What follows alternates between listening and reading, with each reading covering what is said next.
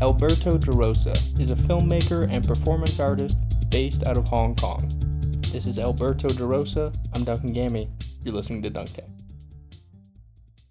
All right, I'm here with Alberto Gerosa. Thank you so much for joining me today. Thank you for having me. So we were literally just talking about this, but I wanted to ask you on the air. You're in this performance space now. Can you talk about the fact that it's illegal? If not, we can cut this part out. But this theater that you've established, what's going on here? It's in Hong Kong.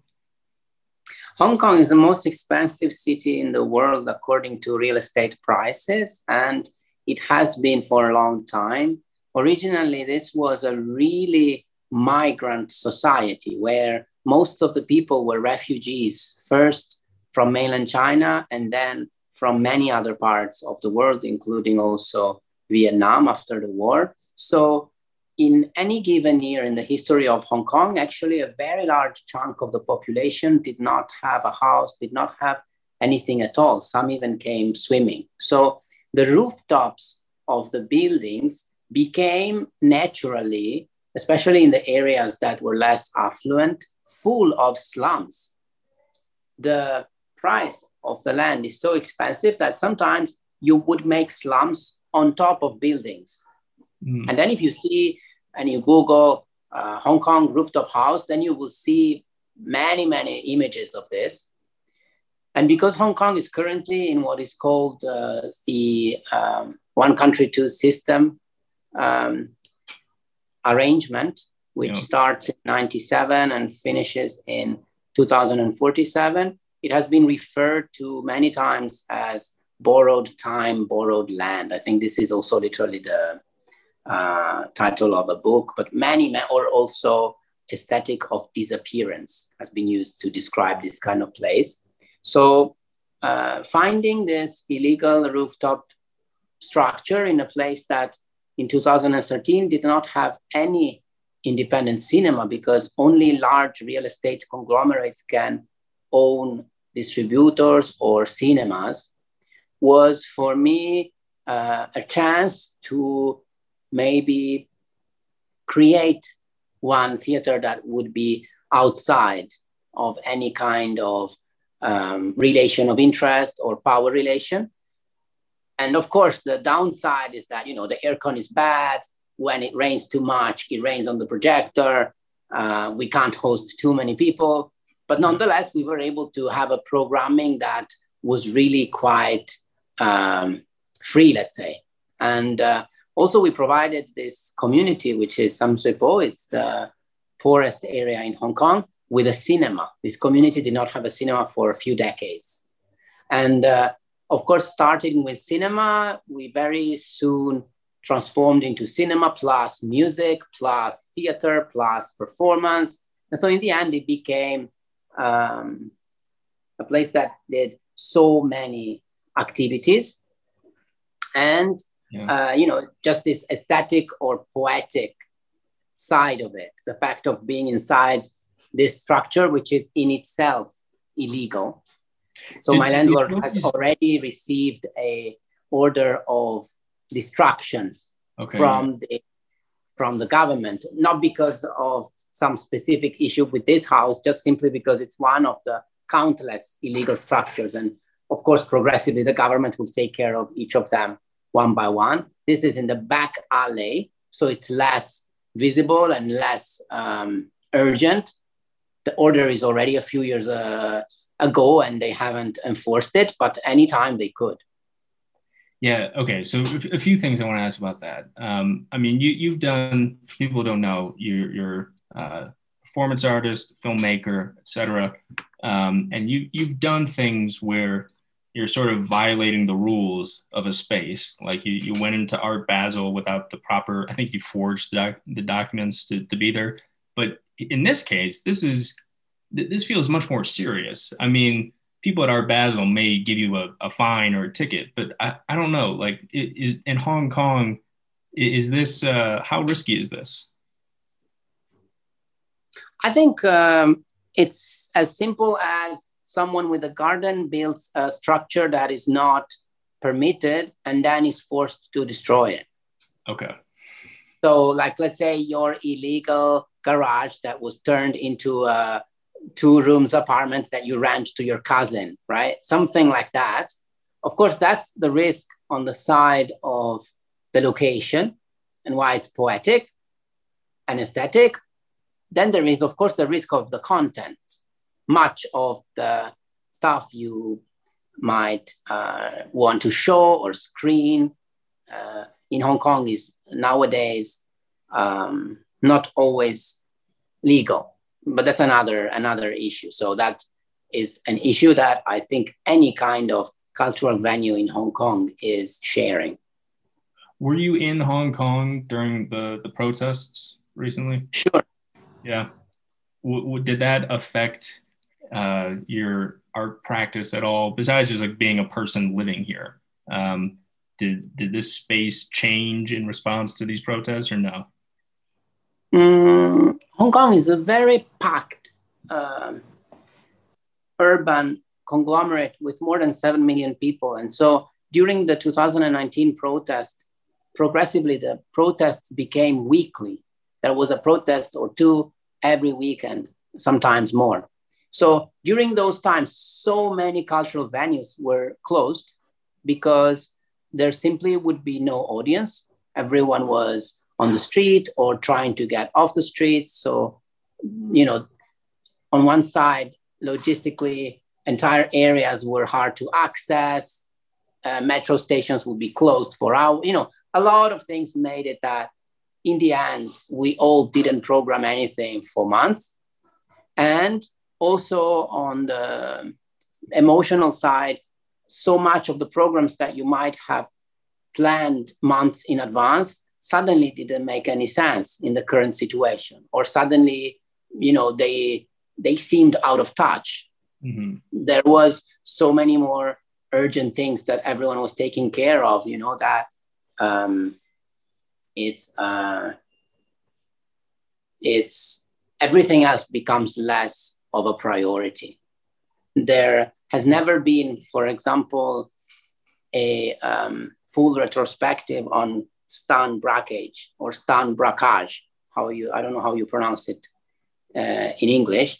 And I prepared that, and then I just called it off. I just thought this is not the moment for that. But that's one choice that I have heard from so many other art spaces, artist-run spaces, galleries, museums, etc. What is Stan Brakhage or Brakhage? Oh, it's an experimental American filmmaker, very big. You can Google him. Okay. What drew you to Hong Kong in the first place? Because there seems like I'm less familiar with the art scene in Hong Kong, but I know that like the literary scene in China, for not like recently, but maybe like 10 to 20 years ago, back when China was hosting the Olympics, around that time, there was still censorship, but it was weak enough that art could come through. Like that sci-fi series, The Three Body Problem. I think the author of that said, "Oh, it probably wouldn't get published today." So what is that? Was there a time and place that drew you to Hong Kong in the first place, or like what are you doing here? I'm born and raised in a small city in Italy near the Lake Como, and I left pretty early because I wanted to visit at that time different places that could show me different ways of living or coexisting. So the first thing I went to, it was easy enough. I got a scholarship to go to Northern Europe, and I spent some time there. Coming from Italy, Northern Europe is very different because it's much less conservative. They believe in the welfare state, and a lot of different things that were totally new for me. Then I found a job online for Shanghai, and I'm 19 at that point. I go there and the job is a scam. I was supposed to be the guy who's selling advertisements on the back of magazines for brands. And instead I was the receptionist for a gay sauna. And I was hired because I'm white. At that time, this is called a white monkey job, which means at that time in China, white people would get the most random jobs because it was fancy to have a white colleague sitting at a meeting, or it was fancy to have a white person pretending to be interested in buying an apartment in front of other clients. You know, these kind of early 2000s were had this possibility. And through that, actually, I dropped that job. I got another job. I was assistant in an art center. I helped them with the application for the Venice Biennale because they needed a translating. And then we won, we got in. So I was sent back to Venice as the translator and guide for all these artists who had to install and everything. And then the first day in Venice, we got the taxi boat. Sorry, we got like the public transport boat, which is a sort of metro in Venice, which works with boats. And I said, no, come on, this is Italy. We don't need to buy any ticket, right? This is a free country, whatever. And then, of course, the police guy is there and says tickets. And we get each €100 fine because we don't have tickets. So after that, I still had great memories and great experiences that I remembered from China. And I was always interested to go back, but I couldn't for a while.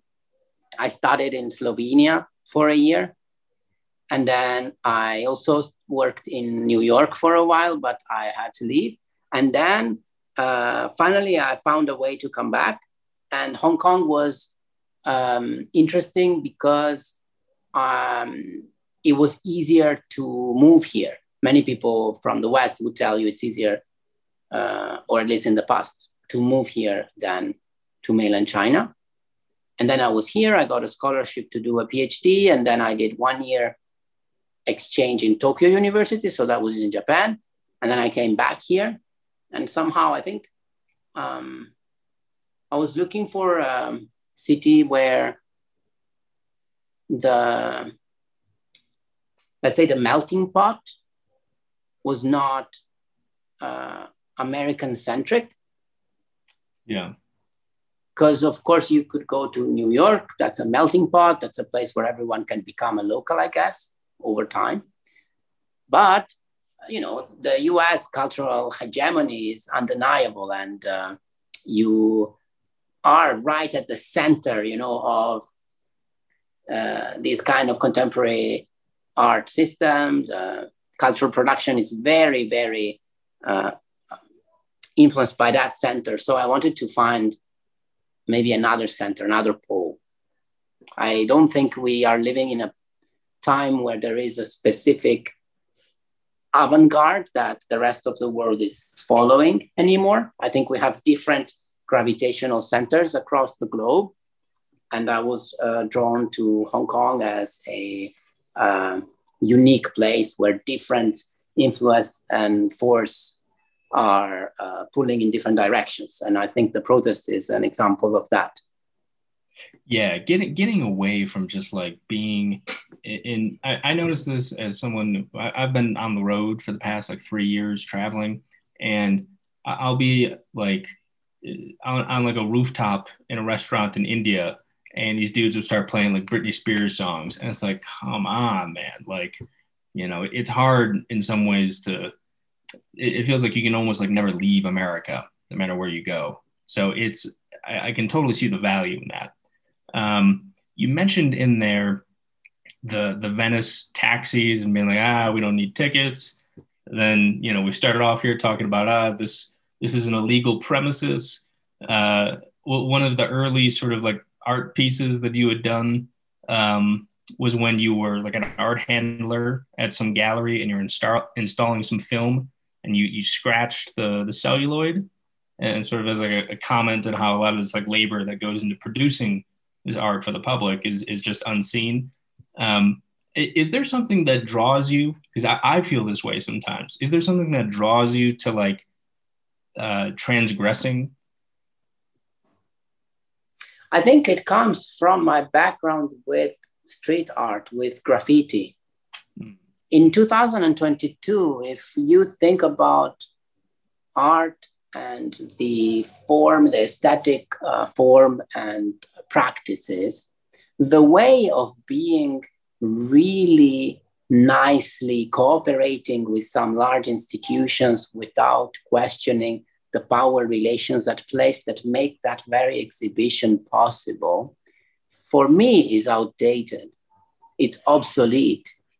If you run an institution and you contact me and invite me to present in your institution, and I know maybe your institution is getting money from somewhere shady, or maybe your institution does not really respect, celebrate, or honor the people working for it, or maybe I know that your institution is pulling the cultural power it has in a direction that I'm not comfortable with.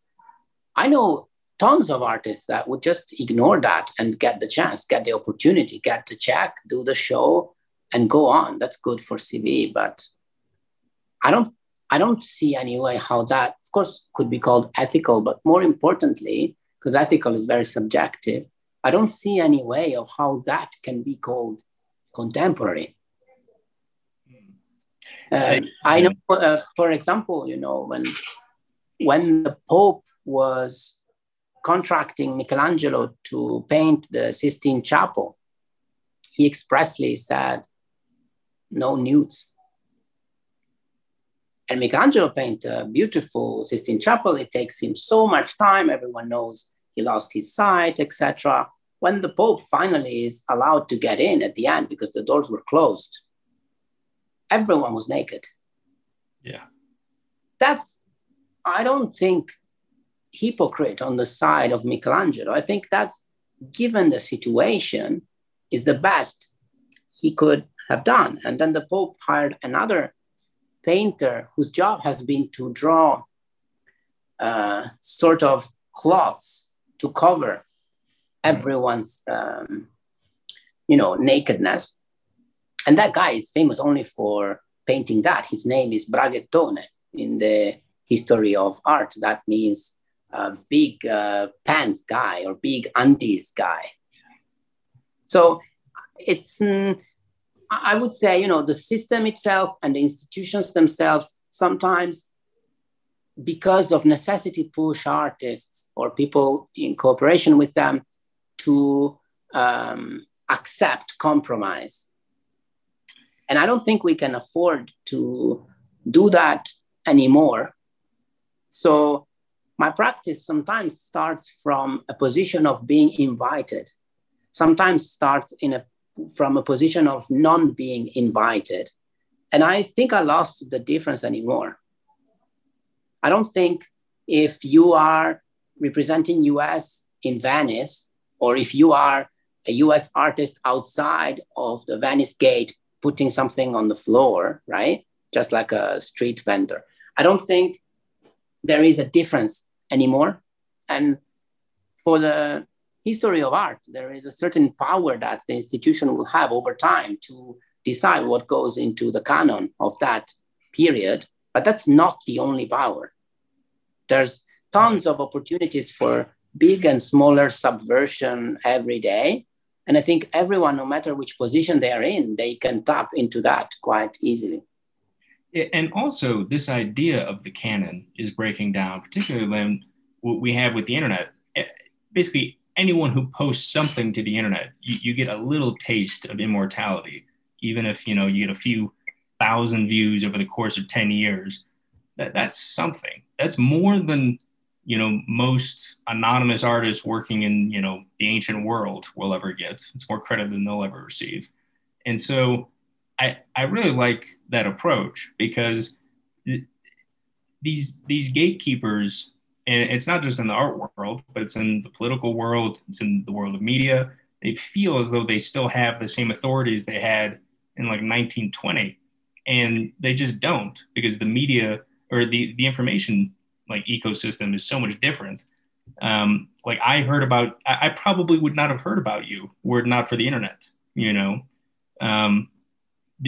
Do you, when you're going into these spaces, it seems like, particularly in the world of visual art, so much of that world is just like really corrupted by money, in a way that like the world of, art, music, and literature, it just is not. Like, I don't know too many $100 million authors. They exist, but they are rare.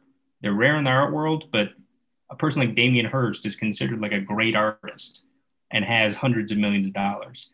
Um, did, do you ever get frustrated with that? I mean, these subversions that you're doing, do you think that they're having any effect? There's a beautiful story about if a tree falls in the forest and no one heard it falling, did it really fall, right? I think it depends on the time frame you are referencing to. If you look at your own today or this lifetime time frame, it's hard to see your agency in a concrete and positive way. And you might feel, oh, it didn't make a big change. But if you look in the longer term, let's say you see a couple of thousand years, then how bigger is Damien Hirst than your podcast? Is he really bigger? How bigger, right? When we look at the micro level from outside, everyone seems like doing pretty simpler thing. I might have bigger or smaller material potential, but at the end of the day, everyone is doing similar things. So I don't deny or I don't despise the whole system altogether. I think that would be too easy and also childish. And at the same time, I don't attack in a way that is bitter or that is like a protest, because sometimes that falls into propaganda, and I don't think that's art. I think art is much more independent, but at the same time can frontally relate or attack or engage institutions and ideas. And so there is some irony that must be there, a sort of distance. I cannot take myself too seriously and say, I'm an activist artist. Next to me, someone is using that institution playing by the rule book, and I'm not in any way cleaner or more anything than that guy. I am just simply doing another version of an artistic practice. So there's tons of artists that are very successful and gallery darling, and maybe I love them. No problem for me. It's just that I think it's not so contemporary to pretend the conditions that make your art possible and the fruition of your art possible is not contemporary to ignore it in the work. I think the work should completely discuss that, and not in a flat protest way. Yeah. The flat protest, the way I've sometimes put it to myself is like I'm by profession, I'm an engineer. And in that world, like, you're really all about getting answers. And in the world of art, it's like more about like sort of framing the question in an elegant way. And anytime like art has like answers, it, I don't know, even if I agree with the answers, it just like rubs me the wrong way. Cause it's like, I'd rather like read an essay or something like that about this than like a painting or a novel. Because at least in an essay, you could cite sources and, build up arguments, etc. So I just feel like art is not like the vehicle to make whatever statement it is you want to make. So on that note, what is it that you are trying to do? Like, do you have a goal as an artist? Or are you just like, blowing whatever bubbles, strike your fancy, or you have like a specific ambition, or what is it that drives you here? Talking personally, I think it's hard for me to really pull out one motive that drives me. And I maybe don't even agree with that interpretation of art that starts from that artist is responding to such and such trauma, to such and such social inequality. I think that kind of talk is marketing. For me, the larger purpose that drives artists, at least artists that I consider genuine artists, is simply the enlargement of the form. So the language of art, which could be film, music, whatever, or also just the contemporary aesthetic language, has some limits which are as large as anything relevant that was made so far. And I think any great artist is pushing that. In a simple example, the first guy who made a color movie did that. But also the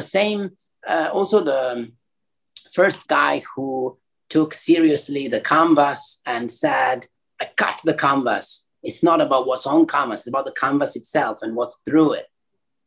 That's another example. So I think each artist will just, with a mixture of things, choose in which direction they push the form larger, and then they push.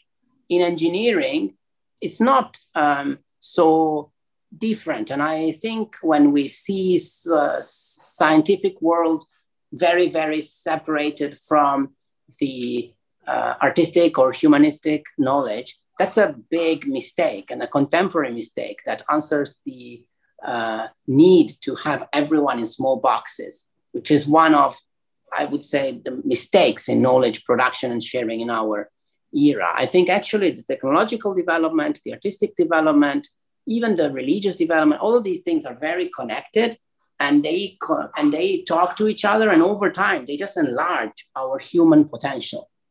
So I would say that's the aim, and the social or political relevance of some of my performances is just as served to that purpose. Yeah, I hear what you're saying. Yeah, the art and engineering / sciences are definitely not separate, because even like every form of art requires some amount of engineering to come into existence. Like pianos do not just drop from the sky. They have to be built. And you need to have enough space to store one if you want to practice. Yes, exactly. I'm curious about this thing you're pointing out about the enlargement of the form. Because in, say, like engineering, there is, cars do get faster, computers can hold more memory. And, someone wouldn't buy a computer from the 1980s, whereas they might look at or enjoy a work of art from the 1650s. And not as like a novelty, but as like a work of art in and of itself. I'm curious. It seems like the trend, particularly in Western art, is or has been not just in visual art, but in like poetry and music, from going from like a rules-based order to like breaking down those rules. Of like in music, went from like having keys to like atonality, or like in painting, like real life representation to pure abstraction, or as you pointed out, like cutting the canvas. I wonder if perhaps we're at a point now where we have, like, there's that famous Picasso quote of like, destruction is also a creative act or something like that. I wonder if we've destroyed enough and if we're just like stomping on the ruins now. Do you feel that way at all? Or is there still more to deconstruct? Or how exactly are we enlarging the possibilities? I think it's an interesting point, because every society has different taboos. And every society, even the same society, will have different taboos at different times. So who decides when it's enough? I would say placing the point of view on the side of the people that are most subaltern, or placing the point of view on the side of the people that are facing most inequality, could give you as a compass or as a barometer a good understanding of whether or not we have broken enough. Hmm. There's a famous quote by an Italian journalist. I don't even like that journalist, but this quote was good. And he said, when I look at witch hunt, I just spontaneously tend to take the side of the witch. Because, you know, there is a stronger player, a Goliath, and then there is a David. And I think if you just automatically always take that side and see how does it look from that point of view, ask these people, share with them this decision, I would say then you would know whether we have broken enough, because a lot of stuff is not relevant to you, but it's relevant to me. Who's right? I would say the one with less power. I hear what you're saying, although I do think there can be a difference between saying like, clearly there are things that we need to break down apart from like these formal, rules. Like when you talk about inequality, like that, that manifests itself in the world of art, but maybe it's like fundamentally a social problem that we break these things down socially. And so do you think that that same process of breaking down these social economic hierarchies can also lend itself to like new interesting forms of art, like new twists on old mediums? Like will breaking down inequality create like a new aesthetic development in painting or something like that? Like, you know what I'm saying? Sure, absolutely. It is said that Picasso invented Cubism after visiting an ethnographic exhibition of statues from Africa that were sculpted with a different idea of 3 dimensions. And that's maybe where the idea of Cubism was from. Picasso also said bad artists copy and good artists steal. So that in that case, what did he do? Did he break conventions of our Western, very narrow understanding of representational painting? And did he, as a genius, did he have a genius idea? Did he steal it and never gave credit? Or did he normally just got an inspiration and follow up on that? That created a change. That created a big change. Yeah. And I would say it's an example of how unexpected these influences are. I don't think we can expect or predict where these things come from. We can just take what's out there and see which one is relevant and which one more useful, more powerful, more inspiring for the future. And then over time, we will see who will stand last. Because it became more relevant to that specific community. The whole of the very engaging narrative and history of the Western art is completely ignoring of the rest of the world. That's already a fact. Yeah. And number-wise, Western people are not that many. So right. Yeah, and even like certain like developments that are considered like groundbreaking in like Western art of flattening the canvas, for instance, were going on in like Asian art for centuries beforehand, and like a lot of like inspiration came from like Japanese art, etc. Do you? I'm less like tied in to the art world. I'm very curious about it. I think it's really cool. I consider it to be a big part of my life, but it's not my chosen. It's not my profession by which I earn my bread, so to speak.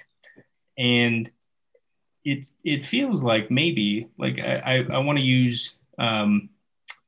You had made a film called Dia. Am I pronouncing that correctly?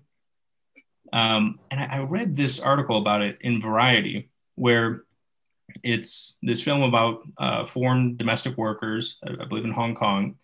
And in this article, like they took care to mention the fact that it was, quoting this Asian focused female centric narrative was directed by a white man. And I almost, when I read that sentence, I could hear like the music, like bum bum bum, like what is, and then one of your colleagues, I suppose, said something like, in these days of identity politics, Alberto sometimes feels like a sore thumb. Do you feel like a sore thumb, or what is? No, that was a quote. That was a quote that I think that was an interesting article because they make an article with my name without contacting me. So, and also they make an article about a movie, perhaps not talking about that movie. Mm-hmm. So, sure, I know that article exists. I think it's interesting that the same movie takes a completely different meaning, and it's interpreted completely differently according to who made it. I remember early on when we were trying to find distributor or representation for that film. I remember a French distributor said, "I'm fine with distributing this film, provided that we take out your name as a director and we put the name of the domestic workers who actually did the workshop and worked with you to create the script." Because inside of this very empowering women narrative of, reappropriating the medium of cinema for this social injustice issue, etc., the white guy in the middle, just marketing wise, looks completely out of place and out of touch. Right. And so we thought about that for a while. And then ultimately I thought it will be a lie. How could I go around with that movie pretending the responsibility of the final director choices were really only on the domestic workers when it was actually sometimes more a dialogue? That would be really a lie. And I know it's great for marketing, but how could I lie in that way? Can you imagine someone criticizing the movie and saying, "Oh, these directors did this so bad," and then it's not my name, there is someone else, and then they are blamed for something like that, right? Yeah. So the choice ultimately was to say the truth and to say that the script was written by domestic workers, and then the whole process was shared anthropology. So it was really following a lot of steps in order to create a collective vision. But then we didn't want to lie in that way. So that's, I think, interesting to see how, regardless in this case about the movie, sometimes the legitimacy to tell a story is important. At times, even maybe more important than the actual story. What do you mean, the legitimacy to tell a story? For example, you could invite me to visit you for half an hour and I can make a documentary about you in half an hour. Sure. And that's very superficial.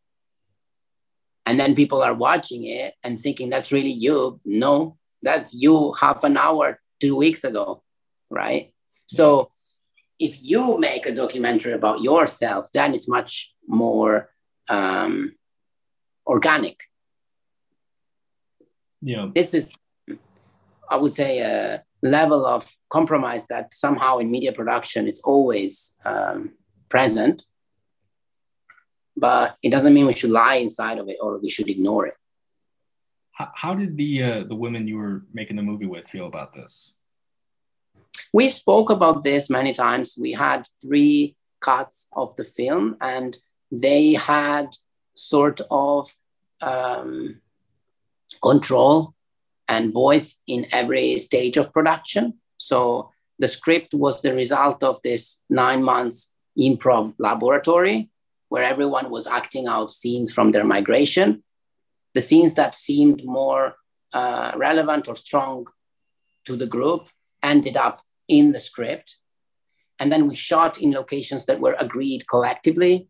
We chose actresses that were agreed collectively. Many of the people that participated in the workshop actually acted in co-protagonist roles. when the rough cut was ready, we had, I think it was 3 sessions where together we watch it, we take notes, we change some things, we made drastic changes both to the storyline and to the way scenes were presented, until the last cut was making everyone happy, and that was the final one that became public. Yeah, it's an interesting phenomenon. I had heard about something similar in the publishing world, where there was a Filipino man, a Filipino American guy, who wrote a novel about based off of an African American friend of his who he had known since like growing up.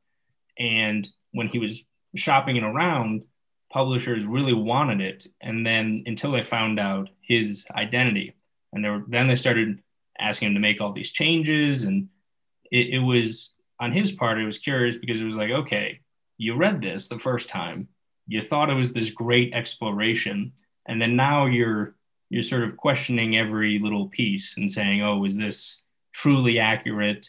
Are you are you being voyeuristic here? All these things. And it does change one's perspective as a viewer, depending on who made, the work of art. But I don't know. Does it ever feel, do you feel like that distributor that you were talking about, do you think they were doing it, they were asking you to do that for like an ethical reason? Like, oh, we think that your name just doesn't belong on this, or primarily as like marketing money wise? Oh, they declared it very openly, marketing. Yeah. And they were not ashamed of it. And I don't think they should be. They're a profit company, and they just try to pick up movies that they know they could, at the same time, do a social job, but also break even. I didn't hate them for it. They just show the symptom of an industry that needs cash in. Cinema is a very expensive art form. Yeah, it's tricky. Is part of the reason you do performance art because, unlike I don't know, like painting, which feels kind of like captured by like rich people sort of speculating on this art, or cinema, which is like really difficult to get off the ground, performance art feels like very free. Yes, performance art is certainly attached to a more free and also political kind of meaning or background behind it. Something I have never been able to understand myself is, where does performance art stop and where does theater start?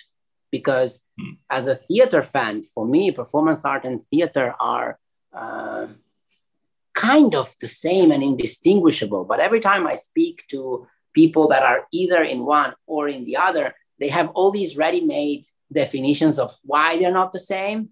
Whereas for me, the ritual and maybe even religious aesthetic primary need that they both answer to is exactly the same. Someone would say, oh, theater is different because you are in a theater setting with a paying ticket and people act a role, whereas here it's impromptu and I am just myself. I am not a character. But this is stuff theater already done 100 years ago. So it's sometimes a little unnecessary and unmotivated for me to call these things. So, to separate these things. But I think performance and cinema are really connected, and they're also connected to theater. And so I do not feel there is a strong jump when I move from one to another. Most of my artwork are quite ethnographic in the method. So this is shared both by my performances and films. And that's why, they have different names, but I will feel probably exactly in both. Interesting. Yeah. And that kind of, the world of cinema though, seems much less open to spontaneous disruptions. in a way, because it is pre-packaged and then released. Whereas with these performance pieces that you're doing, someone could do like what you did with, scratching on the celluloid.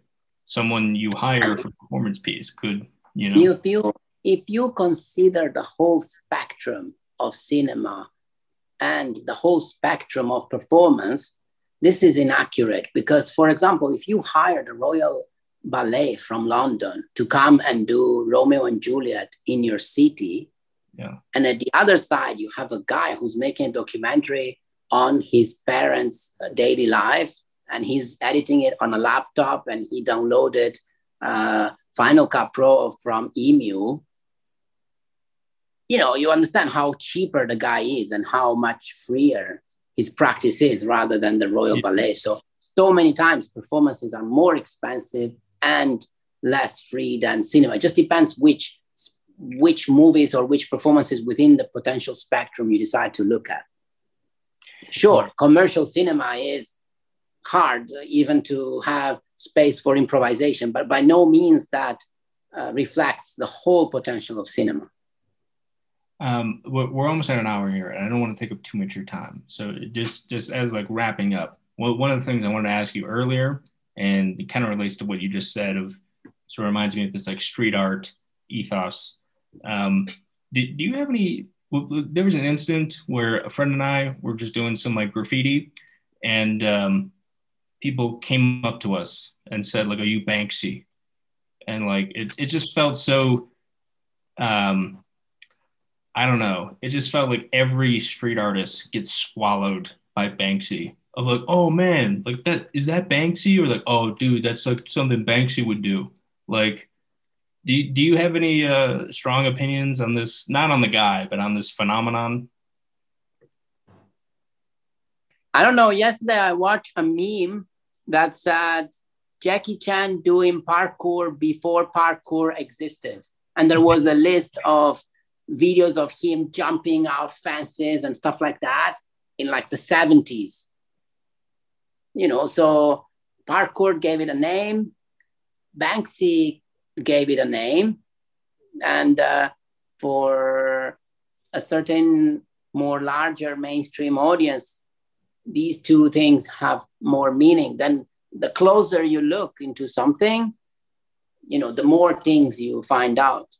I have never been to Chicago. You say you are from Chicago. From outside, the only thing I can see, I don't know if you believe me, but growing up in Italy, the only thing I can see about Chicago is the Red Bull logo of Chicago Bulls. And I have this triptych in my head: Jordan, Rodman, and what's the third guy in there? Scottie Pippen. Yeah.